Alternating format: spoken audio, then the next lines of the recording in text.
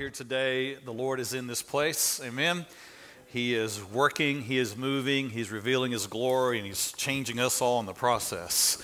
You know, this weekend was a special time for Vertical as Micah, our children's director, she hosted an event for young girls. And we had 25 young girls and their moms here this past Friday night. And then the girls came back Saturday, and they learned about God's plan for them as fine china. That was the theme for the event. So I'm just so grateful that every one of our ministries is involved in the work of helping people know the reality of Jesus Christ in their life today. Amen. How to walk in that, and that we're having that impact into some young women today. Boy, it's needed today. It's always been needed, but today, above all days, to have the voice of the church speaking truth into the younger generation is essential. One of the things that Heather's dad, who was our pastor when we were growing up, he told us as some information that was helpful for us as parents. He said, you know, this process of parenting, you're not raising children. You're raising adults. And if you get those two things reversed, you'll get confused in the process and get frustrated along the way. You are raising adults. It's just like if you have a garden, and if someone said, hey, what are you growing there? You'd say, well, I'm growing some black-eyed peas, I'm growing some watermelon, and I'm growing some squash. And they'd say, awesome. Because you would tell them the end result of what you're growing, not the beginning result. You wouldn't say, well, I'm growing some seeds. I'm growing some sprouts. I'm growing some leaves. No, you would tell them what the end goal is. That's what you're growing. And that's what we do in parenting. You keep that in mind. I am raising adults. And so all the training is toward that end. You speak to them as that. You relate to them as that. I know there's a time for some, goo-goo gaga talk, but Heather and I, we didn't do much of that stuff. As soon as they were able to look us in the face and figure out that's us right there, we started talking to them like they were adults, because that's what I wanted them to be. I didn't want them to be 20 and still saying goo-goo gaga to me, right? So you relate to them as adults and you treat them as adults, and they move up into that process. The work that God is doing in us as His children, look here, He is raising spiritual adults. He is raising the mature version of what we are to be. Don't stay in your spiritual immaturity spot as a child in the faith. Grow up. Don't be a baby in the faith anymore. This is what Jesus came for, is to not just redeem you so that you could stay a spiritual infant, but so that you might grow up into Him, into the fullness of who He is, and experience the life that He has for us.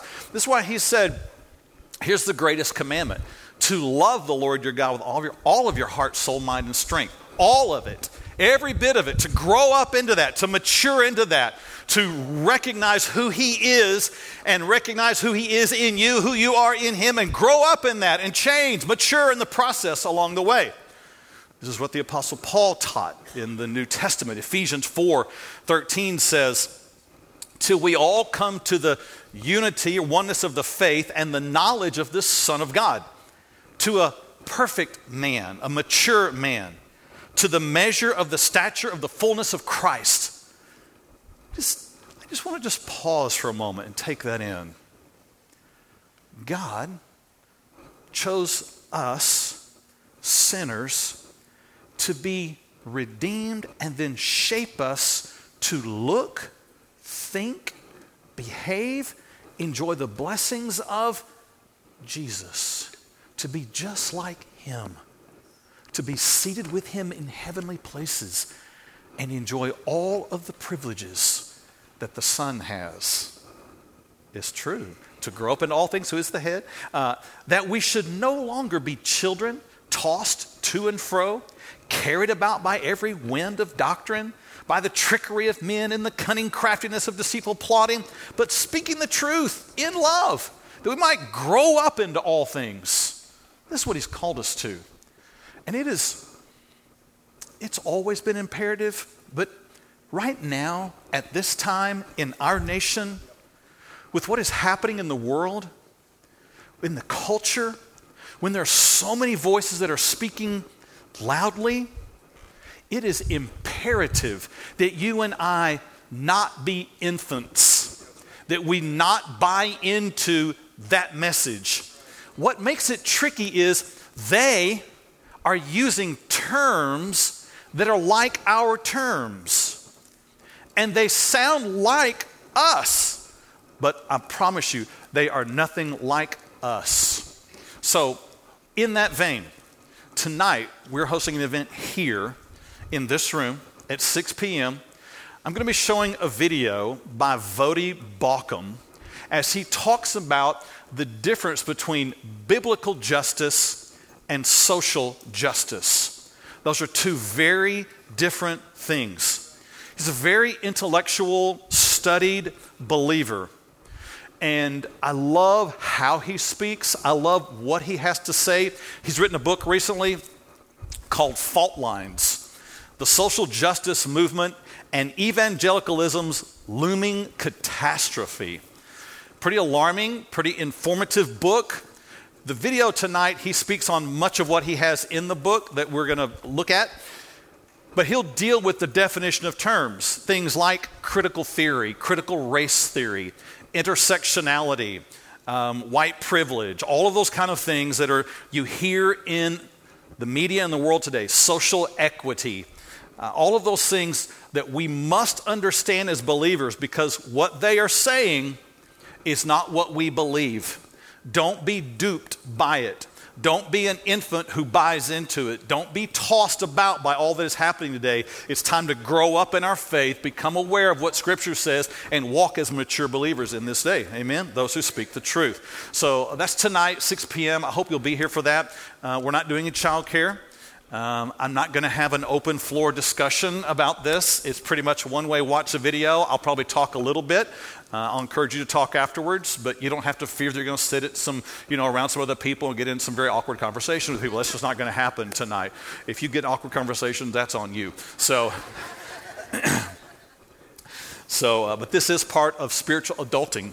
This is growing up in the faith and saying, you know what? The Bible has everything to say about my life now. I want to know it because I don't want to be a child tossed about. Amen? All right, so on to our series, Spiritual Adulting. We've been looking at what it means to grow up into Christ and be an adult.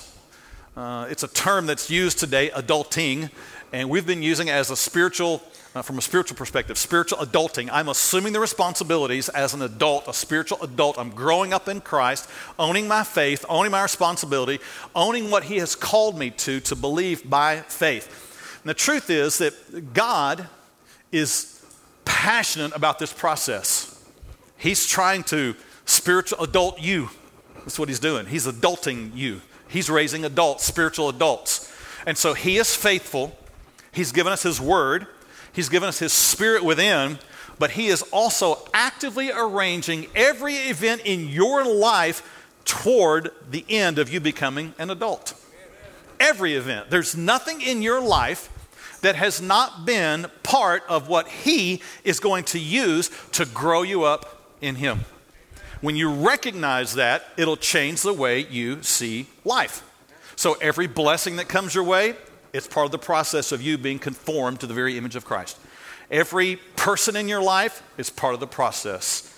Every amount of abundance that you have, every amount of need that you have, every struggle that you face, every word that someone says to you, every interaction on the highway, amen. Every time that someone disappoints you, every time that someone hurts you, every time that someone does something to you that you didn't like, every one of those moments is used by God to help shape you and grow you up into the image of Christ. And sometimes in the process, He uses discipline. Now this is where it gets just a little uncomfortable, but that's pretty common here at Vertical, right? We're going to go into some uncomfortable areas because that's what God does. If you're going to go from immature to adult, you're going to have to go through some areas that might be just a little bit uncomfortable. So we're okay with all of that here, amen? Yep, so adulting involves discipline. There's times that God will bring pain, difficulty, awkwardness, challenge, struggle into our life to help conform us, to shape us, to change us.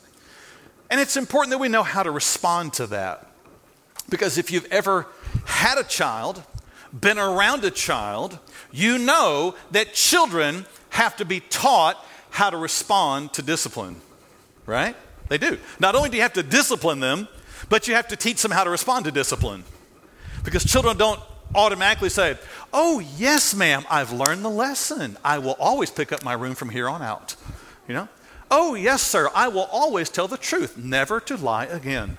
No, children have to be taught how to respond to discipline. Because normally if you say, let's not do that. "Why? I want to do that." Right? That's a very natural response for a child, right? A child likes to vent, pout, stomp their feet, lash out at you, yell, demand their way. Those are all things that children like to do. That's their default response to discipline. And that you have to train them to not do. Amen? You can't just let that stuff go on. You can't just let stomping and lashing out and yelling and saying no and all that kind of stuff. You just can't let that go on. Part of the process is teaching them to say, "Yes, ma'am. Yes, sir." And to do the thing that you've asked them to do with a right heart attitude. This is part of the parenting process. This is what we do as parents, Christian parents. Because what we are teaching them as children in our homes is only preparation for how they're going to relate to God in their life. So when he speaks to them, even if it's a corrective, that they know the right response is to say, "Yes, sir," and do it with a right heart attitude. Not stomp your feet, not yell, not pitch a fit, not run away, not pout, not do any of those things, but to respond rightly even to discipline. So in this process of adulting, spiritual adulting, we have to recognize that God does that in our life. He will at times bring things into our life to help shape us, change us, correct us. And it's important that we learn not to lash out, not to get angry, not to despair, not to pout, but to accept what he has to say to me. Now, like Caleb mentioned earlier, this has to put us in the right posture. I have to be in the right place and say, "God, you are God, I am not." Amen? You know the truth. I only know what you tell me. You love me. I will do what you say. You are in control of all things. I am not. You are sovereign. I am not. You know all things. I do not. Therefore, you deserve the worship. I do not. Amen? You put yourself in the right posture, and you recognize that for your sin, he sent his son, that he might become sin, so that we might become the righteousness of God in Christ. Therefore, he made a way for me to be righteous. I did not. He made a way for me to be clean. I did not. He made a way for me to be declared holy. I did not. He made a way for me to be accepted. I did not. This puts yourself in the right posture. And because of this salvation we have that declares me clean by faith, I then say, "Now, Lord, I want to be shaped by you. I want to have my mind renewed by you. I want to have my will conformed to you. I want to learn to think like you, feel like you do what you do." This is the process of maturity, and this is what God uses in the form of discipline in our life. So our message title today is this: let's be an adult about discipline from God. Amen? Let's grow up in this a little bit. Let's be an adult about it. Let's not be immature when God wants to shape and correct us. Amen? We all on the same page together this morning? Yeah? All right. So before we get started, I need to tell you two things. And these two things are probably going to be the hardest part of this message. The rest will be confirming, but these next two things, I think, will be some of the most challenging truth for us to take in. But if you'll take it in, they will change your perspective on God's work in your life. So I know that when it comes to discipline, we all have a perspective kind of built in. We all have a definition kind of built in because we've been disciplined at some point in our lives. You had parents who disciplined you, you had teachers, you had authorities, and they would probably say they were just doing what they knew how to do, but they would probably even tell you they didn't do it right every time. If you've ever disciplined your child in anger, you know you wished you hadn't have done that. That's me. I've done that. In fact, I have very specific memories of times I got angry and said and did things I wished I had not ever done with my kids. I can remember some nights when all five were living at home and it was bedtime. The kids say this was as early as 7. I say there's no way. It was more like 9:30 or 10:30 when this was going on. Heather will back me up on this. The kids won't. And they would just be wound up. You know, they're talking and playing and saying, go to bed. And they're just, laughing. And you know how that goes. There's 5 in our house at the time. And it just seemed like it would never stop. And I remember just kind of losing it and going into the living room. And we had some metal chairs. And I grabbed that metal chair and I come in my bedroom, which was across from their bedrooms. And I put that metal chair down. I said, I'm going to sit right here and make sure you be quiet. They jumped in their beds and didn't move a muscle until I got up and walked away. And then they moved all kind of muscles after that. But I remember I got so angry in that moment because they were taking up my precious sleep time, right? It was offending me. And so sometimes we as parents don't always get it right. Amen? And we go about discipline the wrong way. Our way of disciplining has to look like what God does. Amen? So here's kind of this first big point today that I think is going to be a challenge for us.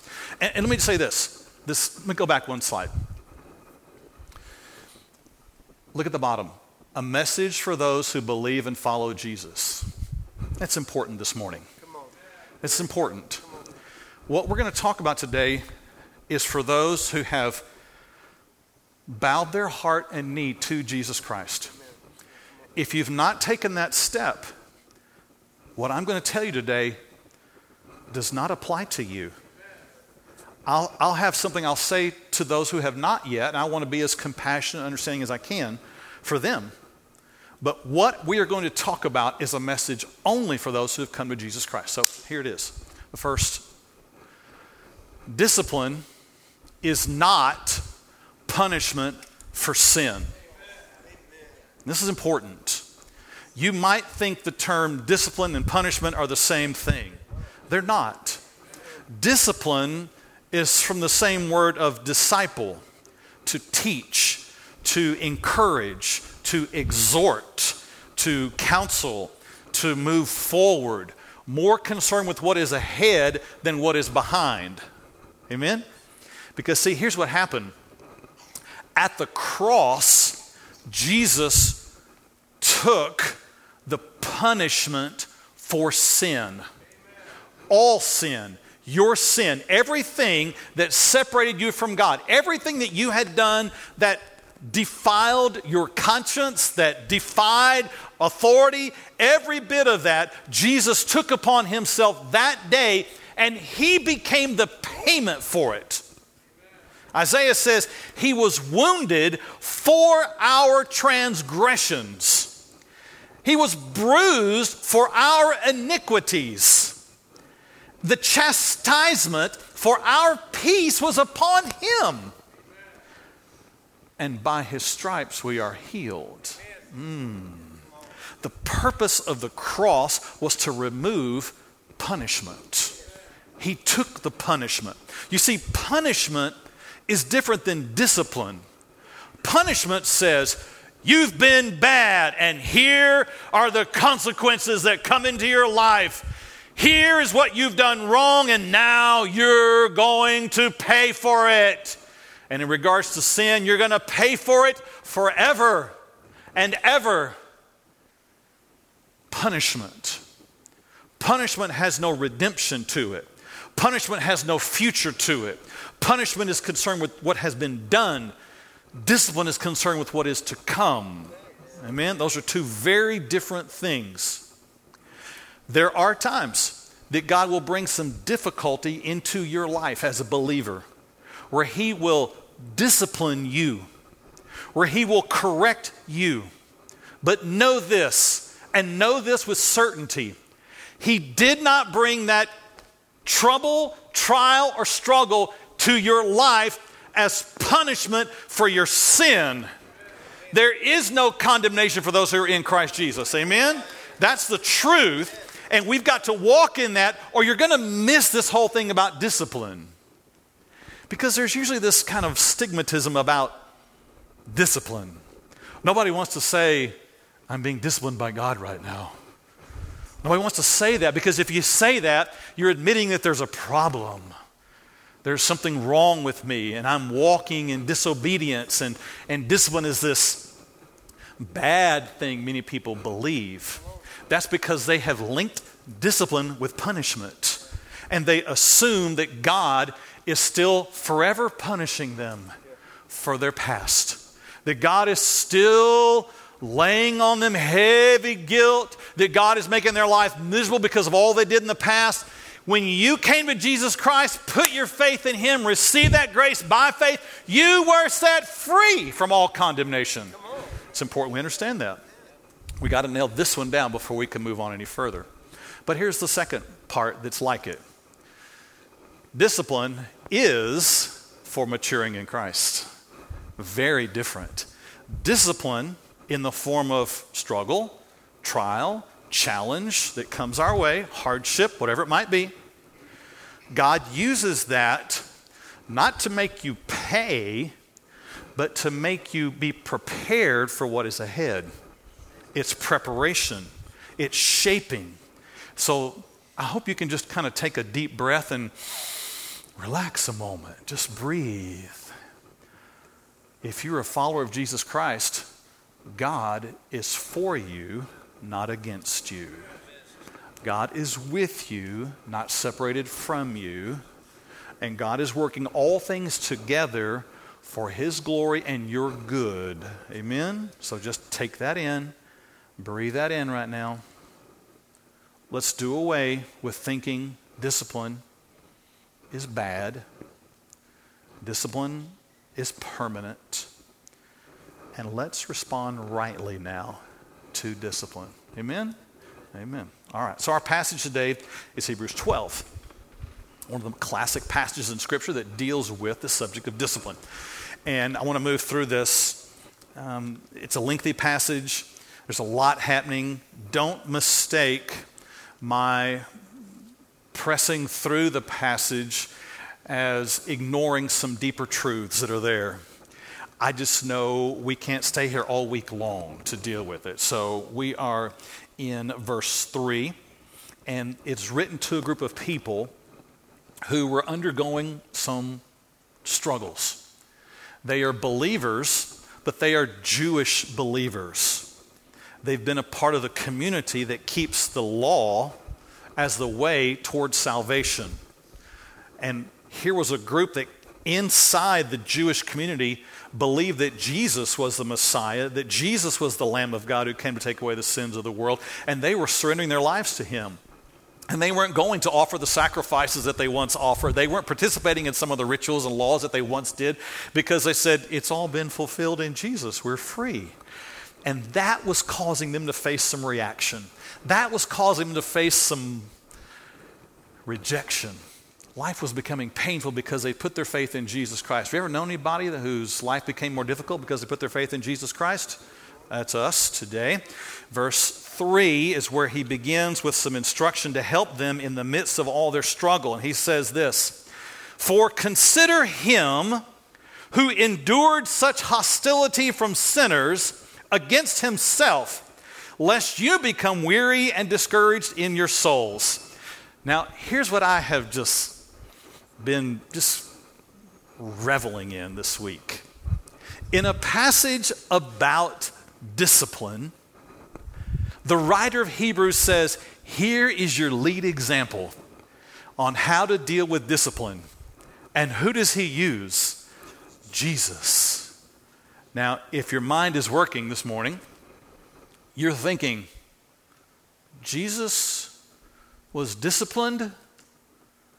I thought Jesus never sinned. You see, there you go again. You and I tend to think all discipline has to do with sin and punishment. It doesn't. Discipline has to do with preparation, not condemnation. Just soak it in. It's true. Check the scriptures. That's why he says when you're going through your struggle, when you're in the midst of the pain, when God is trying to teach you, don't see it as condemnation, see it as preparation. Yes, there are times he calls us out of sin, but the discipline that he brings is not condemnation, it's preparation. He's trying to pull you out of that attitude, that action that you've been involved in, because he has greater things for you. It's very different. Not condemnation, it's preparation. And here Jesus was walking through life being prepared for something greater. One of the other verses that just is a constant stun for me is Hebrews 5:8. And there it says, Jesus learned obedience by the things which he suffered. There's so much about that verse, and just like, what? The fact that Jesus learned. You mean there was something Jesus didn't know? Exactly. He was a man like you and I. He was like us. He was God, but he was us at the same time. Jesus learned obedience. He learned to do what the Father said, even though it was difficult, by the things which he suffered. So the Father said, Jesus, I've got some things I want you to do. I want you to go in town today and talk to the Pharisees. It's going to be tough. Jesus goes in, the Gospel of Luke describes, and he talks to the Pharisees and he describes what's going to happen with him and who he is and that they're going to reject him. And the things he has to say to them is so upsetting to them. They pick up stones and they chase him out of town and they're trying to push him off a cliff. It really happened. All of that was preparation for something bigger that the Father had for Jesus, because he would ultimately be rejected by his own and go to a cross. So when you're struggling, consider him who endured such hostility from sinners, lest you become weary and discouraged in your soul. It's easy to have happen whenever we're going through some struggle and trial. Is that stunning to anybody but me? Am I just now new coming to the table here that Jesus learned obedience by the things which he suffered, and that discipline is not just condemnation, but discipline is part of preparation? Amen? Amen. Our point, maturity turns to see Jesus in discipline. If you're going to grow up in the faith, what you do is the minute you start going through the struggle, the trial, the heartache, the loss, the tension, whatever it is that's come into your life, and you say, God, is there something trying to teach me? In that moment, look at Jesus. Look at him. Don't despair. Don't be discouraged. Don't stomp your foot. Don't complain. Don't pitch a fit. Don't be immature. Be mature. The Father has me in his hands just like he did Jesus. The Father loves me in his hands just like he did Jesus. The Father has a purpose in my suffering just like he did for Jesus. there's reward after the suffering, just like there was for Jesus. Let's go on in the passage, and the writer writes on to these people, and he says, "You've not yet resisted to bloodshed, striving against sin, and you have forgotten the exhortation which speaks to you as sons." He says, you're getting all upset. You're forgetting some things in your challenge and your struggle. He says, "My son, do not despise the chastening of the Lord, nor be discouraged when you are rebuked by him." These are the two things that we typically fall into one of the camps of. He says, don't despise. Now, this is a word that means to think lightly of. To think, I know there's a whole series of challenging things coming into my life, but it probably doesn't mean anything. It's probably just random. Don't think lightly the chastening of the Lord. Don't dismiss it. Don't count it as, well, just a random series of events. I mean, my boss has whacked those people on the highway are crazy, and my wife, I'm not going to say anything about her. You know, that kind of stuff. That's usually what happens. I'm not saying anything against Heather. That's what we do. We dismiss it and blame it on other people. Look, if there's some events going on in your life, they've been designed by God for your life. It's time to stop and check it out. God, what do you have to say to me? Don't dismiss it. Don't count it as nothing. It's time to seek the Lord and say, God, what do you have to say to me about this? Because I'm not afraid of discipline anymore. Because discipline is not condemnation, it's preparation. I don't have to fear it, right? Amen. And he says, don't be discouraged when you're rebuked by him. Don't be so weighed down. Don't be so embarrassed by it, as though discipline was the worst thing that could ever happen. Now, I remember in second grade, I'm sitting in the library at George Peabody Elementary in Oak Cliff, and my friend and I, had been, we'd all been out to PE, and we had managed to get some mud on our shoes, and so we're sitting in the librarian's reading stories, and we thought it would be fun to take some of that mud from our shoe, roll it up into a little ball, and throw it at a girl. And we did. And the librarian saw us, and the librarian said, I want you to go see Mr. Wilder in the principal's office. She wrote a note, and we headed down to see Mr. Wilder, terrified. Mr. Wilder was not there that day. Whew. Thank you, Lord. I kind of wished he was, because then I had a whole day to think about Mr. Wilder and what was going to happen. And I dreaded the rest of that day and the next day until someone finally came to the teacher's door and said, I have a note from Mr. Wilder. He needs to see 2 boys. This is our moment. So here we go. Down to see Mr. Wilder. We go into his office. He asks us, were you throwing mud at that little girl in the library? Yes, sir. All right, well, you know what that means. You're each going to get 1 lick today. So we sent that little boy out, told me to bend over. He reached into his closet, got out a wooden paddle. Pop! That hurt. It stung. Then the other boy got one, and we did all we could to not cry about this thing and made it back. I never wanted to throw mud again in the library at a little girl. That was a very redemptive whipping that day. It was just one, but it was enough for me. God will sometimes bring correction in our life, and we shouldn't be discouraged by it. We shouldn't be overwhelmed by it. We shouldn't say, it's the worst. God's disciplining me. It's terrible. He's after me. He's been after me for decades. He's always after me, you know. That's why my life's so terrible, because he's always after me. No. He's not after you to punish you. He's correcting you to prepare you. So don't get all twisted off about this thing. Amen? Don't despise it, and don't get discouraged by it. Let's go on.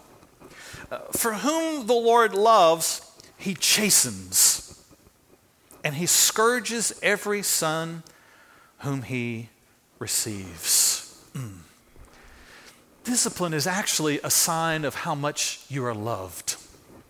Discipline is actually a sign of who you belong to. Discipline is actually a reminder of his purpose for you. Because if he didn't have a purpose for your life, he'd just leave you alone. But he's doing something in you. He's crafting you. He's preparing you.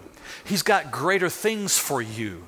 And to do so, he has to correct, discipline, shape, and prepare you for what's to come. So here's the reminder truth for us this morning. Maturity knows discipline is a sign of love. It's not a sign of rejection. It's a sign of affection. It's a sign that we belong to the family. If he's arranging every event of your life, that's love and acceptance. Amen? If he is concerned with the details of my life, that's love and acceptance. If he wants me to be like him, that's love and acceptance. And so we know anytime we see stress, challenge, struggle, questions, uncertainty, or need come into our life, and God's trying to teach, it's a sign that we are loved. Let's go on in the passage. Verse 7. It says, if you endure chastening, God deals with you as with sons. For what son is there whom a father does not chasten? Look at the first part of this verse. If you endure chastening.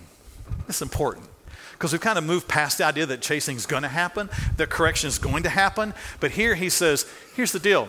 If you endure it, if you go through it with a right attitude, if you go through it with a right response, if you don't stomp your feet, pitch a fit, make a big old scene and reject what God's saying and dismiss it and get discouraged, if you don't do any of those things, but instead you say, yes, sir, I'll do what you asked me to do. If you endure it, God deals with you as with sons. How does God deal with sons? He welcomes them in. He draws them close. He blesses them. He gives gifts to them. He gives them more responsibility. He who has been faithful in little will be given much. If you and I will walk through the corrective hand of God in our life with a right response, what waits on the other side is blessings you have yet to experience. He's waiting there to bless you. It's kind of like in the story of the prodigal son. Prodigal son goes away. He responds wrongly at first to his father and even the corrective hand of God in his life. He goes out and life just begins to fall apart on him. He loses everything he has, and he ends up having to just be a servant. He's eating just pig slop, and it's terrible. But he finally says, okay, God, I'll respond rightly. And he goes home. What does the father do when he comes back? Father says, hey, we're about to have a big old barbecue. Get the calf, kill it, here we go, cook it, let's go, bring out the fine clothes, bring out my ring, and get ready. We're going to celebrate because my son has come home. Amen? This is what a father does with a son who endures chastening, who responds rightly to chastening. He blesses. He gives more reward. He gives more affection. He gives more closeness. He gives more responsibility. So our next point this morning is this. Maturity enjoys less discipline, and more reward.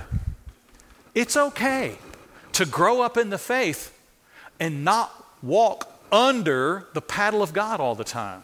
Amen? Is this hard to take in right here? Look, I'm not saying he won't discipline you as you walk with him, but praise God, as you walk with him, the longer you walk with him, there ought to be less of that stuff. Hello? If you're becoming more and more like Christ, you have less and less of that kind of discipline in your life. You learn some things along the way, and you stop having to be paddled. Hello? My kids are all married now. Praise God. They are all, I'm telling you, waiting for God to answer that prayer, to provide all the right people just for them at the right time. He did. When they come to my house now, I don't say, Get back out there and take them shoes off. You know it. You don't bring those shoes in here. No, stop that. Don't put that coffee cup on that thing. Get in there and empty the dishwasher. Get over there and clean that. I don't do that anymore. I should have never done that to begin with, but look, my kids have grown. They've matured. They're responsible. I don't discipline them anymore because that's not my role in their life. As you mature in Jesus Christ, yes, there's going to be some things He's going to do to prepare you for the next step, the next stage along the way. But you should be enjoying a new level of maturity with Him and closeness with Him, wisdom from Him that says, let's sit down together, Father. I want to hear what you have to say to me. And He tells you, and you say, I'll do it. He doesn't have to keep bringing discipline to get you in the right place. Amen? This is what maturity does. Maturity grows up in that stuff. You don't want your 25-year-old child still stomping his feet and not paying his bills and pitching fits and doing all that kind of stuff. Amen? Well, maybe you do. I don't know. I didn't want that. So maturity enjoys less discipline and more reward in life from God. It goes on in verse 8 and he says, but if you are without chastening, of which all have become partakers, then you are illegitimate and not sons. Ooh, that just stings a little bit. Furthermore, we have had human fathers who corrected us, and we paid them respect. Shall we not much more readily be in subjection to the Father of spirits and live? For they indeed for a few days chastened us as seemed best to them, but He for our profit, that we may be partakers of His holiness. You see, there it is again. Discipline is not for condemnation.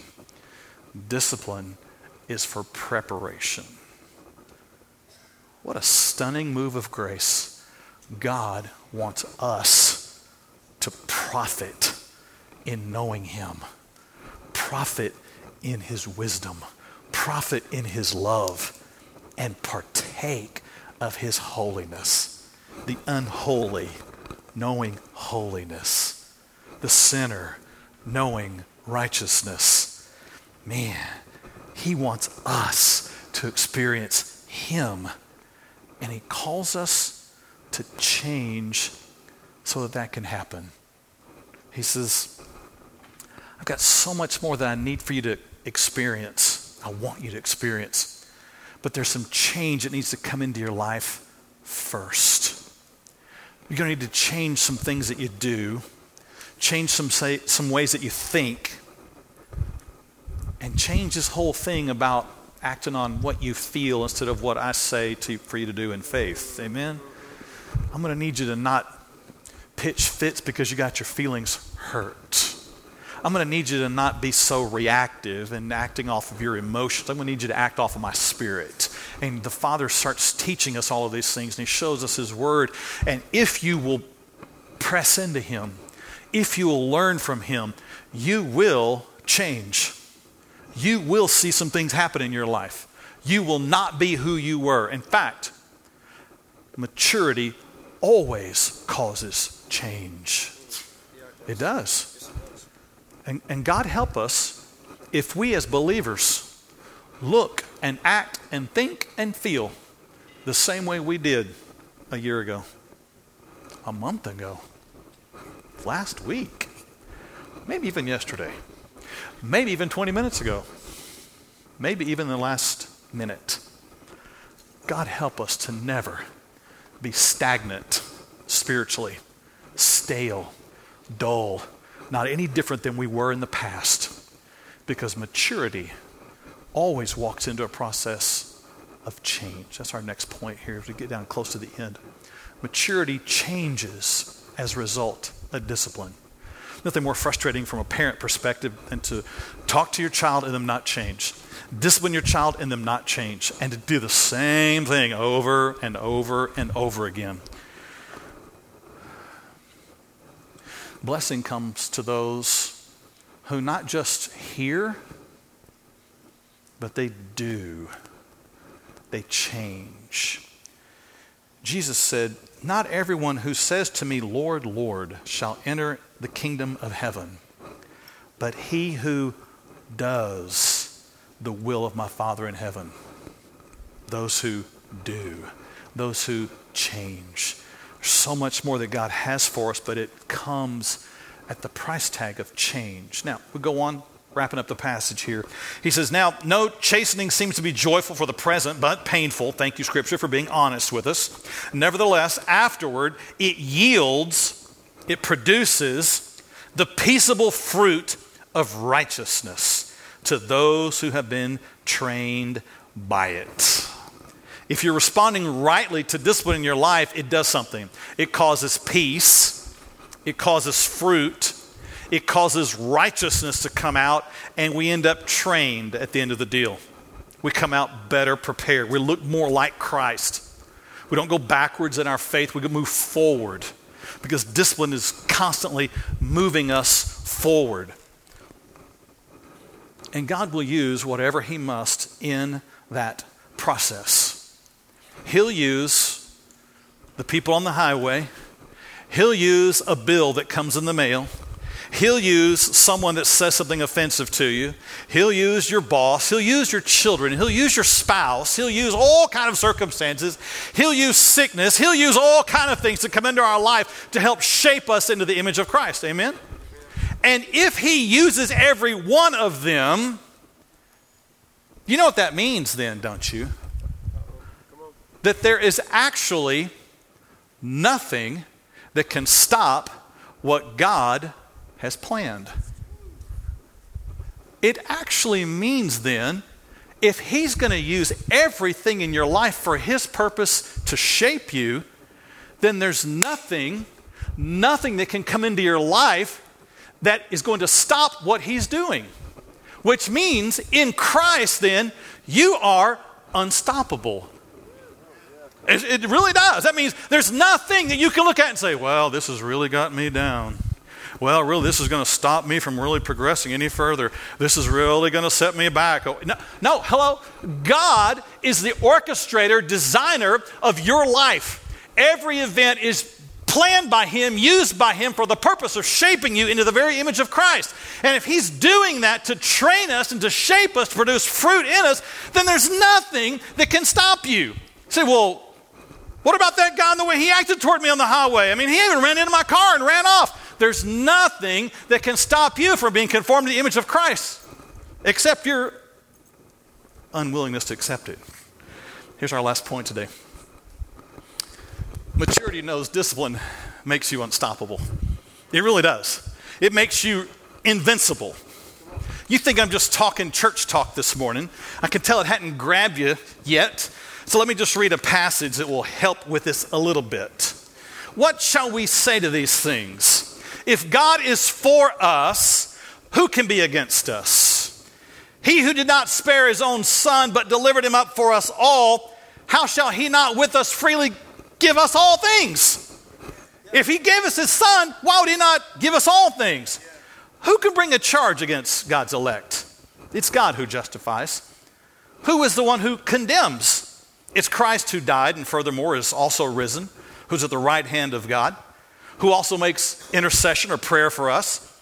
Who shall separate us from the love of God in Christ? Shall tribulation, shall distress, persecution, famine, pandemics, nakedness, peril, sword, as it is written, for your sake we are killed all the day long, and we are counted as sheep for the slaughter. Yet in all these things, we are more than conquerors through Him who loved us. For I'm persuaded that neither death nor life, nor angels or principalities, nor powers, nor things present, nor things to come, nor height nor depth, nor any other created thing will be able to separate us from the love of God, which is in Christ Jesus our Lord. All of those things only actually conform you to look more like Christ. So you can say, you want to offend me? Come on, go ahead. Say what you want. You want to take something from me? Go ahead. Help yourself. God actually uses it to conform me to be more like Christ. You want to insult me? Go ahead. You want to say something against my family? Well, yeah, go ahead. Because God will use that in my life as well to conform me to the image of Christ. Amen?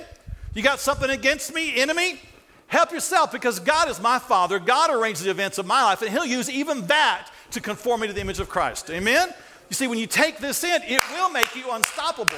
When you stop thinking that discipline is condemnation, but instead it's preparation. Bring it on. Whatever it is, I'll take it because it's conforming me to the image of Christ. Amen? It's true. It's true. This is growing up in the faith. Now, I said this whole message so far is for believers.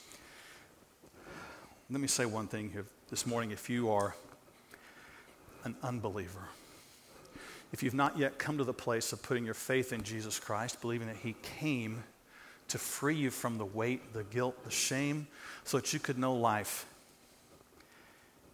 If you are not a believer, you are under punishment.